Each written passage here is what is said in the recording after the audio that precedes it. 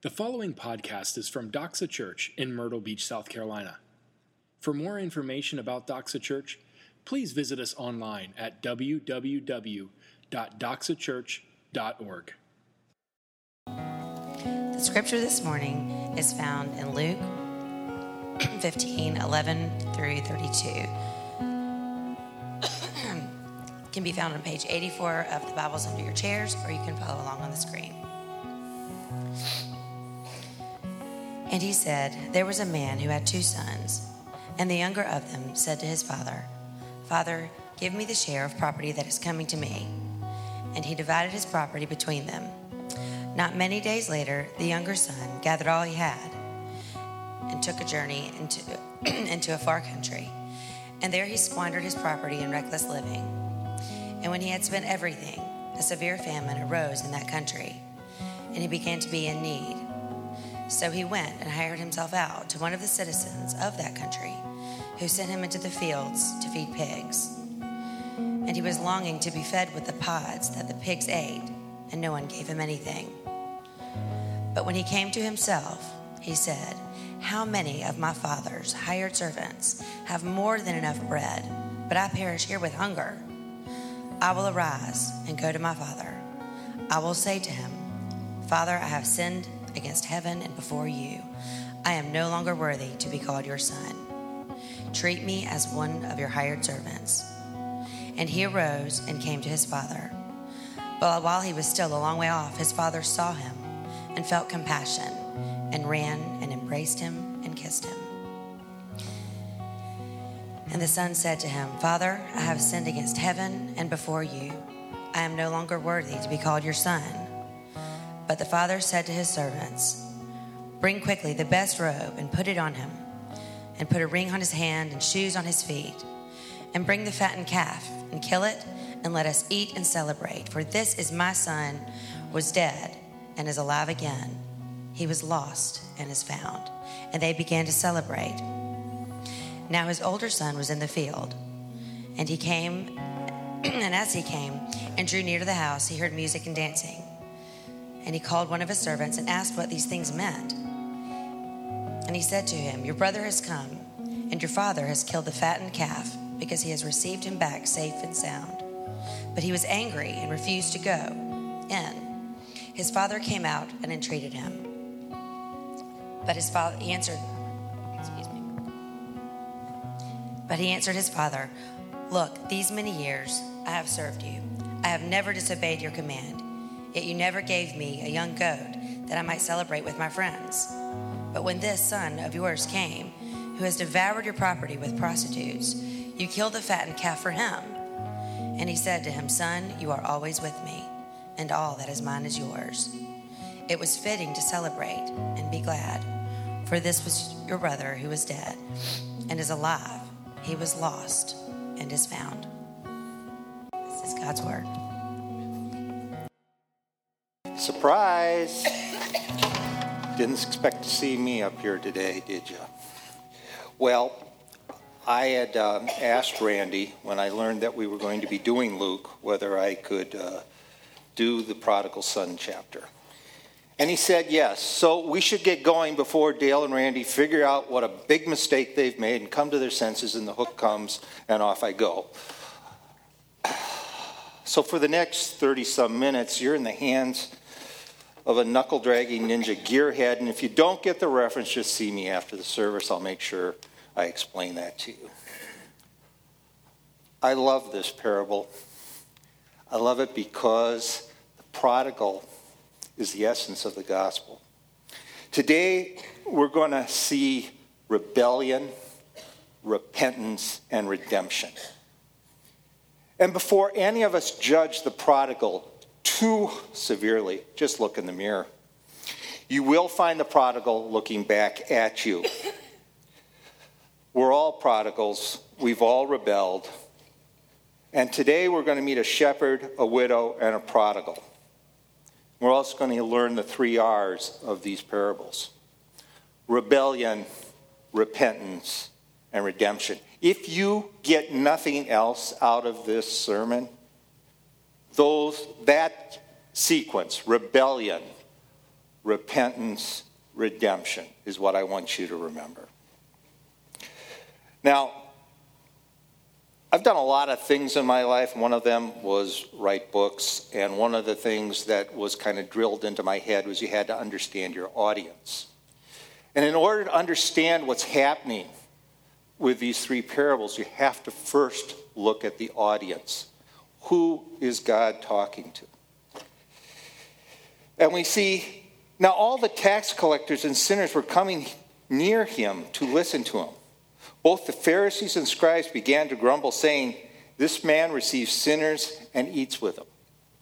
Now, can you just see these Pharisees?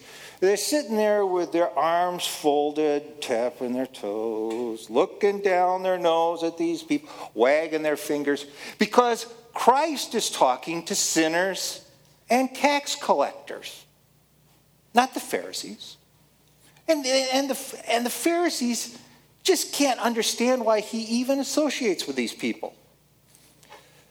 One of the things that I find about Scripture is that it defines itself. And professionally, I'm a database administrator. And one of the properties of a relational database is self-definition.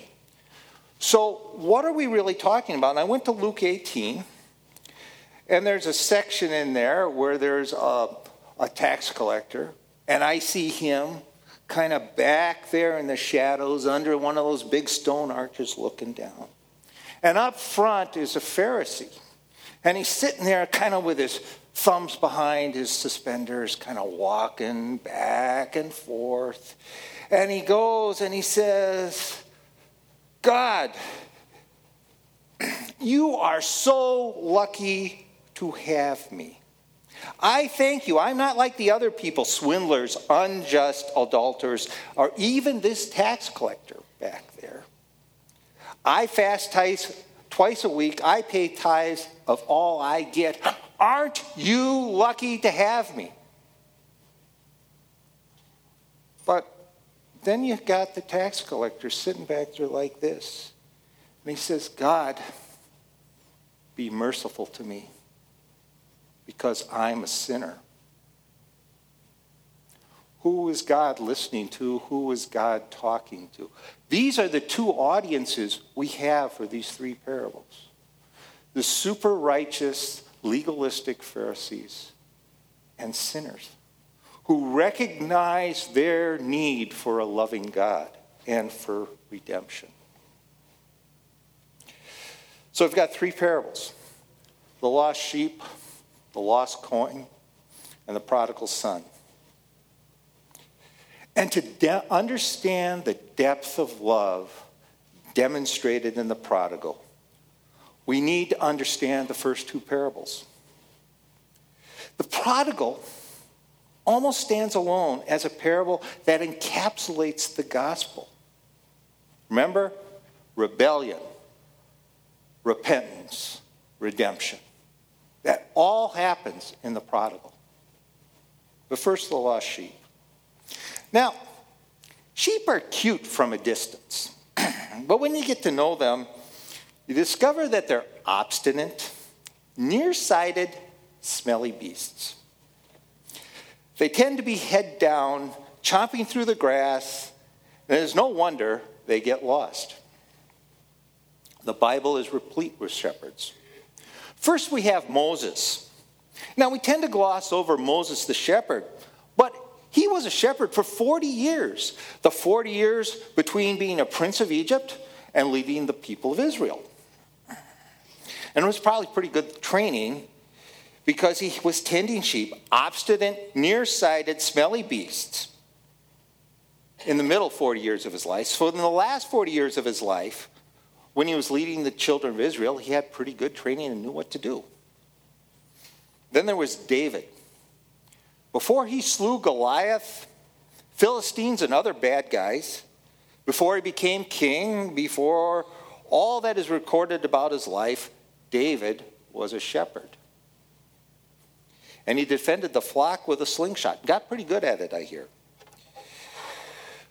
And when the angels came to announce the birth of our Savior, they appeared to shepherds and the flocks in the hills. And those shepherds hurried to go see the Lamb of God. So shepherds are something that people understood. It was an analogy, a profession that people understood who they were. This last fall, Kathy and I got to tour Ireland, and we discovered that Ireland has plenty of rocks, rainbows, potatoes, sheep, and Guinness. I'm not quite sure where the Guinness falls in that list, but they have a lot of it. But one other thing they have is a very active Krylon salesman, paint. You see, we're driving along in the bus, and I look out, and I see these green fields, I see these sheep, and I said, those sheep look a little green to me. And then we went further on down, and I said, boy, those sheep look a little blue. And then I saw some more sheep, and I said, those sheep look a little red. And I realized after, when we got close to them, I saw that they were spray painting the sheep with green dots, with red dots, blue dots. Some sheep had green and blue dots. Some sheep had green and red dots. But it was done so that the shepherds could keep track of what had happened to those sheep. And isn't it wonderful that God doesn't need to spray us with paint to figure out where we're at? So those sheep look pretty silly with paint all over their backs. So in the parable of the lost sheep, this shepherd goes out to find a sheep. And, it's 1 out of 99. Now, how he even knew, without the Krylon salesman there handing him out paint, that he had a missing sheep, I don't know. But he did. And he went and found that one obstinate, nearsighted, smelly beast. And he didn't need a green dot to figure that out. And what is the payoff of that parable? I tell you, in the same way, there will be more joy in heaven over one sinner who repents than over 99 righteous persons who need no repentance. What is the takeaway here? That one obstinate, nearsighted, smelly sheep, look in the mirror, was of infinite value to an infinite God, and so are all of us. Keep that in mind, because we're going to go on to the lost coin. So as some of you know, I have a garage in Conway. It has all sorts of tools and banners, cars, and all sorts of neat guy stuff. And I've been in the process of building a car. There's lots of details, so losing something is pretty common.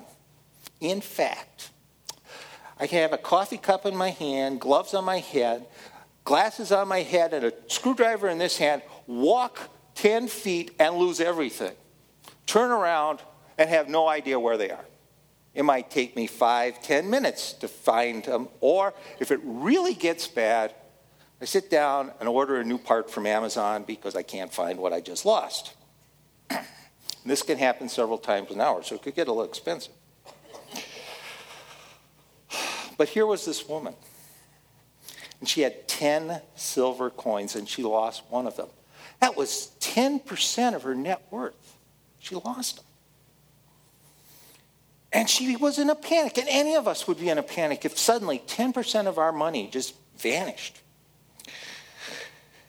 It may seem like a small thing to us to lose one coin, but this was a big, big deal to her. And she lights lamps, and she sweeps, and she scurries all over the house until she finds it, that one coin, and rejoices. God is interested in things like that. He's interested in the things that are important to you. He's interested in the joy this woman has when she finds that lost coin. And Jesus says, in the same way, I tell you, there is joy in the presence of the angels of God over one sinner who repents. Kind of getting a little theme here going. So what's the takeaway here? Takeaway is an infinite God has an infinite interest in the things that we are about. He loves us. Okay. So here we come to the prodigal son. Another title for the prodigal son is the lost son. So I think we're seeing a pattern here.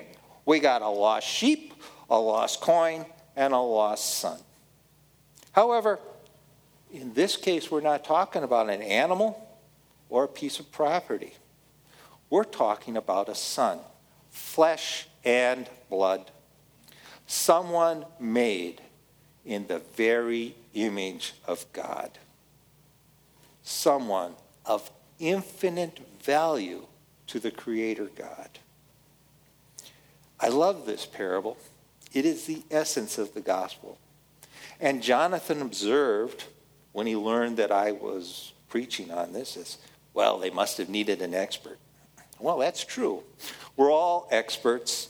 We're all prodigals. We're all lost. And if you're not sure about that, just check the mirror again. So here we have this scene. We have a father. He has two sons. One which follows all the rules, never gets in trouble. Okay. And then there's one who's the wild child. I take you back to the audience for these three parables. We have the Pharisees and scribes. Kind of like the people who are never in trouble. And then there's the rest of us, tax collectors and sinners. Just as an aside, have you ever noticed tax collectors and sinners? Why not just sinners? But tax collectors seem to have a special spot there. Anyway, we'll leave that for another time. This isn't an accident. This is intentional because both groups, he wants to reach both groups. He wants to reach the sinners and he wants to reach the Pharisees. That's why he's going through these three parables. And we have the benefit of an historical perspective here. We know about the crucifixion. We know about the resurrection. We know about the ascension. We know that Jesus died for our sins. We know that our sins are forgiven. We know that we gain redemption through the free gift of salvation. But they knew none of this. None of that had happened yet. So Jesus talked to them in parables, in stories, in probably things that he had seen 1,000 times from his throne in heaven. From a Jewish perspective, when the younger son comes and says to his father, "Give me my share," that share would have been 1/3 of all the wealth of that father.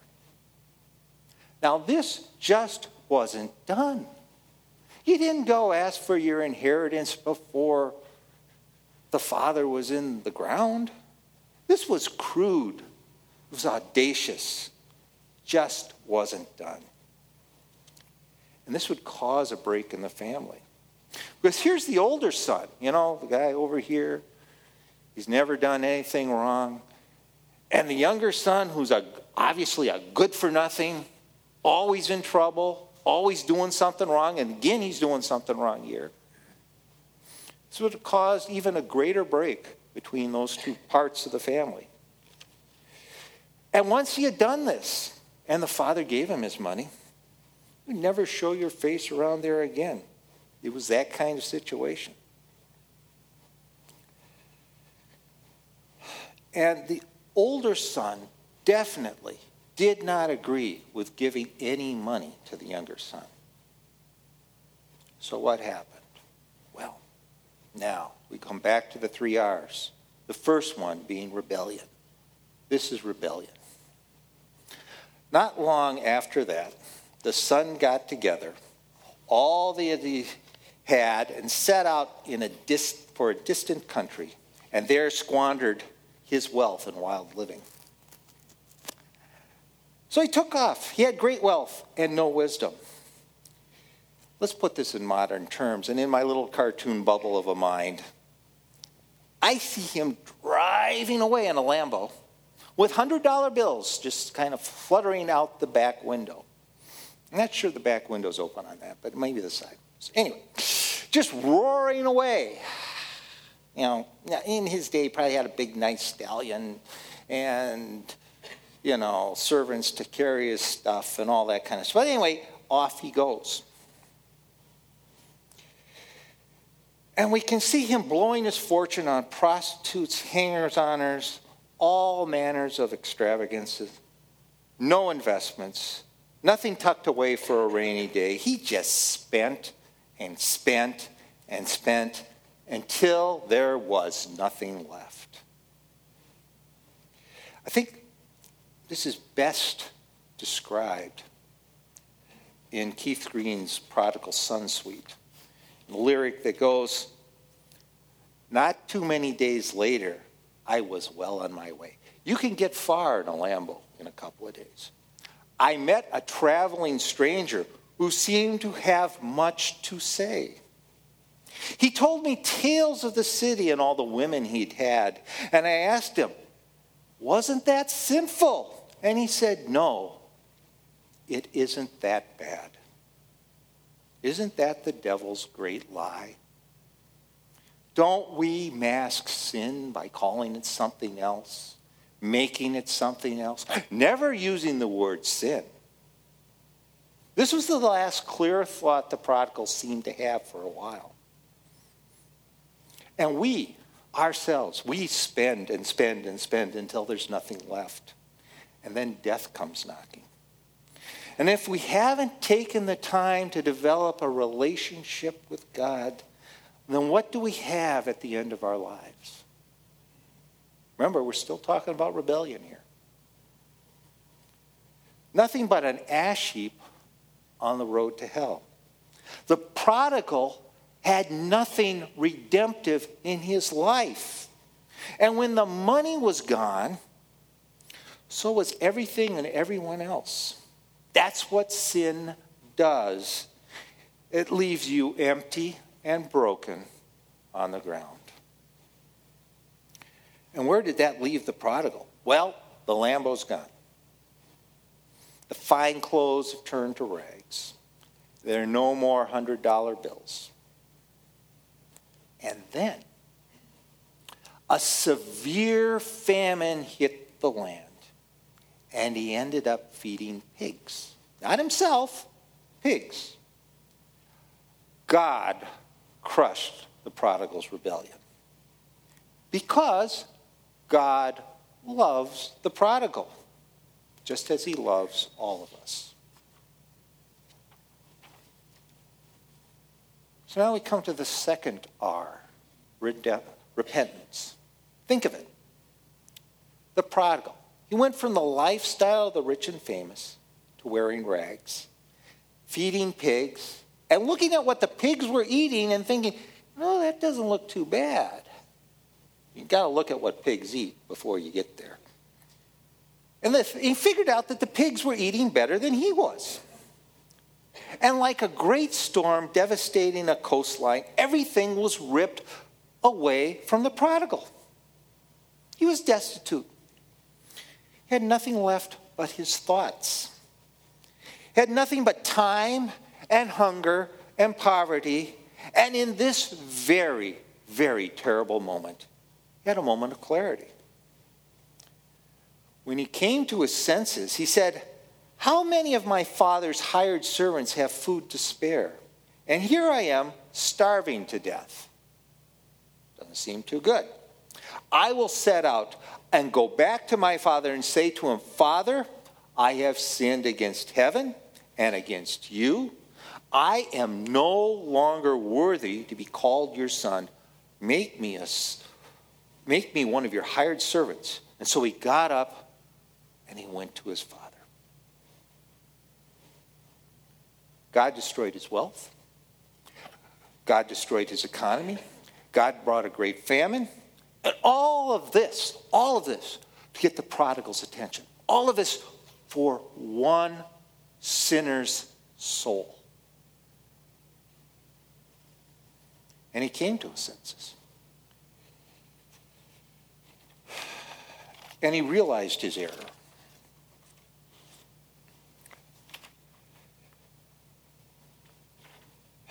And he realized his loss. Not the money or the lifestyle, but of his home. You see, there is tremendous security in the hand of God.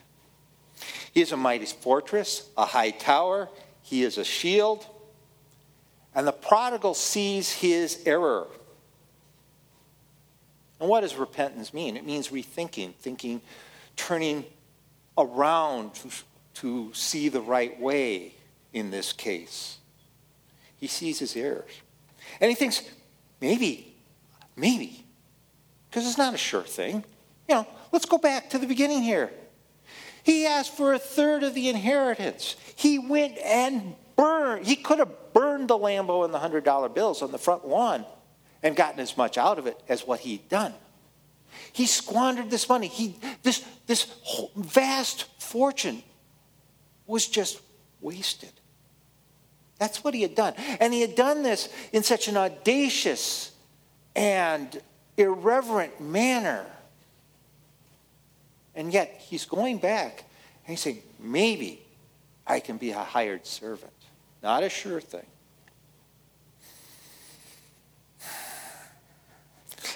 He's left this city, this far country, and he's turned back to his father, and this is the moment spoken in the first two parables. When angels are celebrating over the repentance, over the salvation of one sinner. But he didn't return in the same manner as leaving. I mean, he didn't have a car to drive or a horse to ride. He had to walk back home. Sandals were falling apart. He was wearing rags. And he probably smelled pretty bad.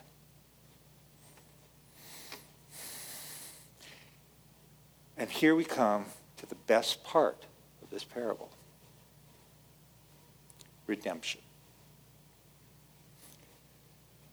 The payoff of everything. This is the part I don't want you to miss. Now, I see the prodigal having to walk down this very long road. One of those roads where you kind of look down and you don't see a hill, you don't see a valley, you just see a road and it just goes on and on and on forever. And you never think you're going to get to it, get to the end of it, and you're walking, and you're probably barefoot by this point in time because the sandals have totally fallen apart. But what was the father doing? The father had every right to spurn, reject, ignore, and claim, I don't know who you are. Had every right to do that. Because he had rebelled in one of the worst possible ways. And yet, the father was waiting for him. I see the father sitting on his front porch, looking down this same road. And it's probably hot. There's kind of heat shimmers and stuff and stuff. And it's kind of like how God is waiting for us. And the father's prayed. He's probably prayed many, many times. He probably thinks his prayers are bouncing off the ceiling. He probably thinks God isn't there to listen to him, that God doesn't care about his son. And we don't know how long this was, but we know it took a long time to spend all this money. It took a long time for this famine to take place and for him to come to his senses, and it probably took a long time to walk back home.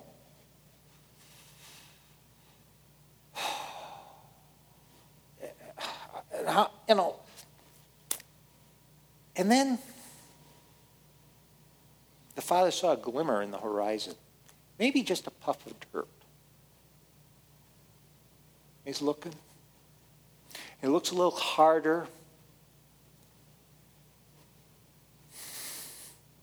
Then he saw his son.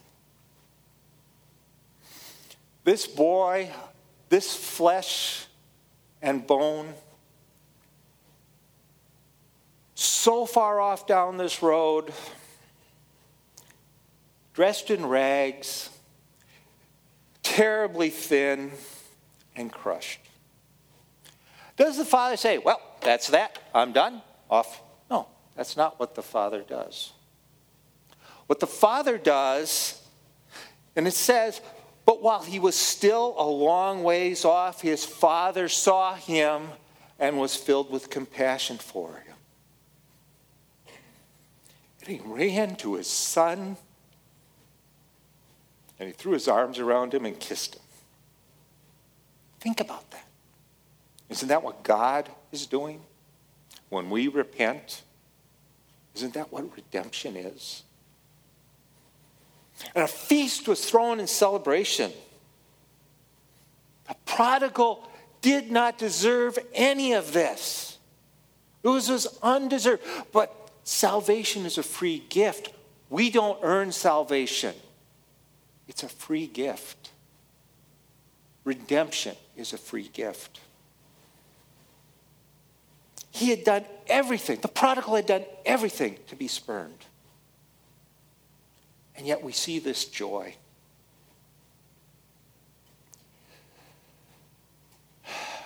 Again, in Keith Green wrote in his prodigal son suite, he said, "Bring the best robe, put it on my son. Shoes for his feet, hurry, put them on. This is my son who I thought had died.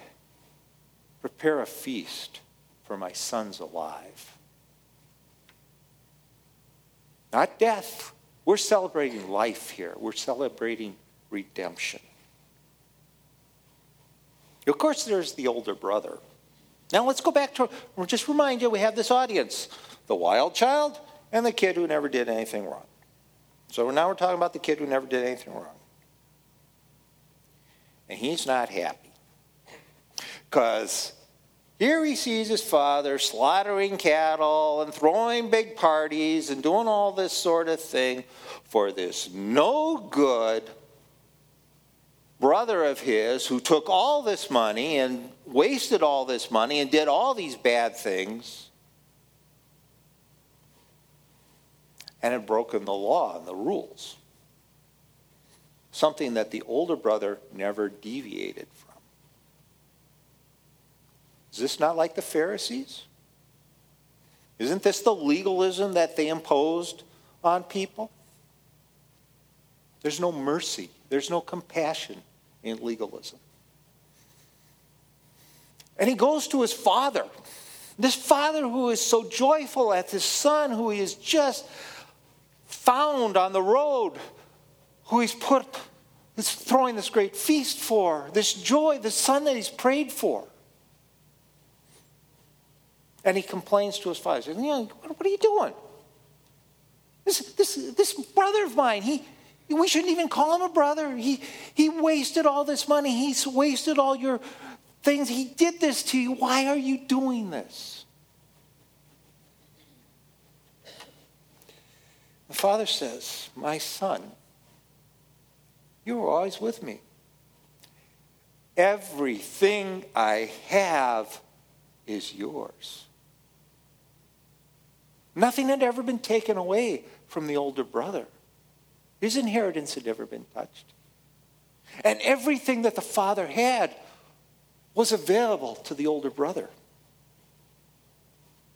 Then he goes on and says, but we had to celebrate and be glad because this brother of yours was dead. Dead. And is alive again. He was lost and is found. Just like that shepherd who found the 100th sheep, or the widow who found the 10th coin, this son had been found. There's no equivocation. Again, the father said, all that I have is yours. Think of that. Now, we don't know what happened with the older brother. Some say he couldn't resolve his anger. They could not find it in his heart to rejoice that his brother had been redeemed. Did his heart remain a heart of stone, or did it become flesh? So what's this look like in real life? Let me tell you about Robin.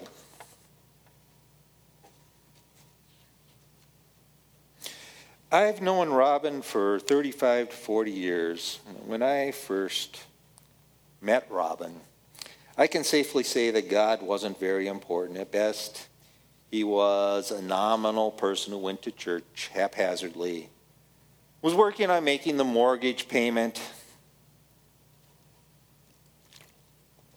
Life did not revolve around a faith concept. You might call this passive rebellion. You don't have to do heinous things to be in rebellion. You just have to ignore God and think we can make it on our own. And life goes on.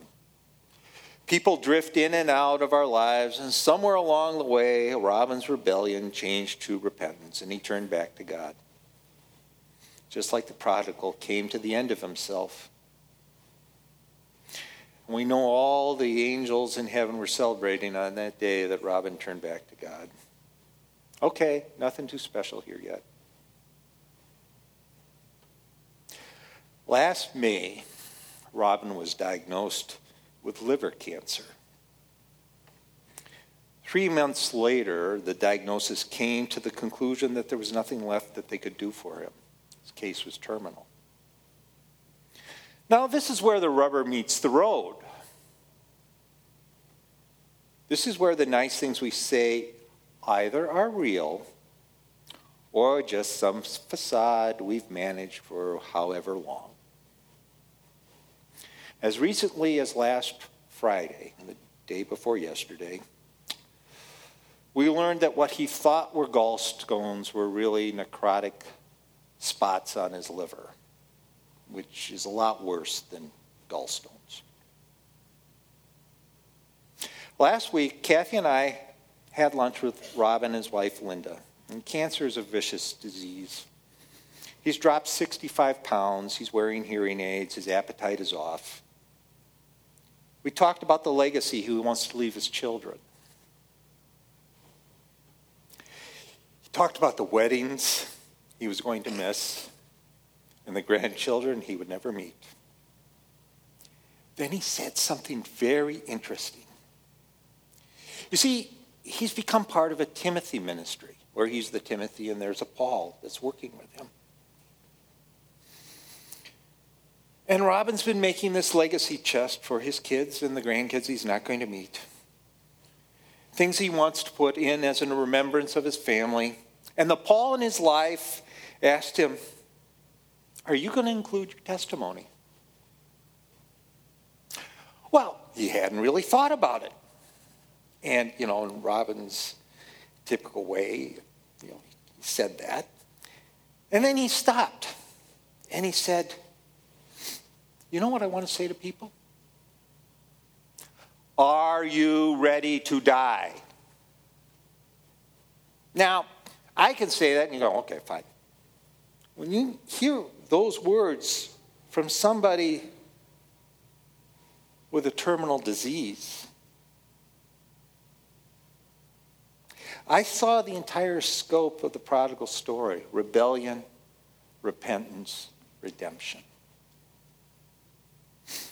So I'm going to look at all of you and ask you the same question. Are you ready to die? Have you made your peace with God?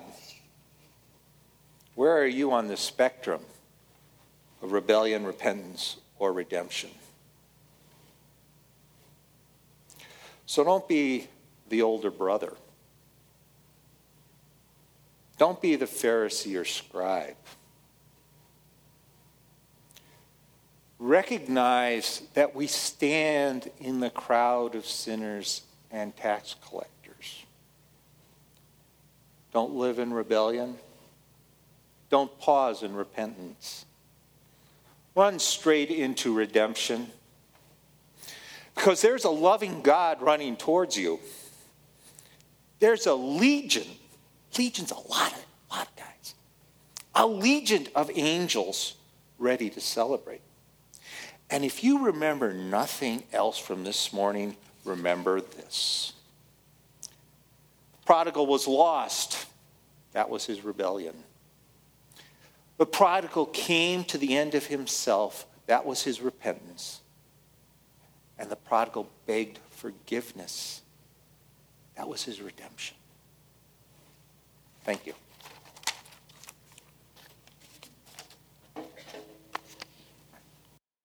Thank you for listening to this podcast from Doxa Church. We are so glad that you took the time to join us today. At Doxa, we exist to make disciples who joyfully worship Jesus with their whole lives. We invite you to join us. Doxa Church meets at 10 a.m. every Sunday at River Oaks Elementary School. For more information about Doxa Church, please visit us online at www.doxachurch.org.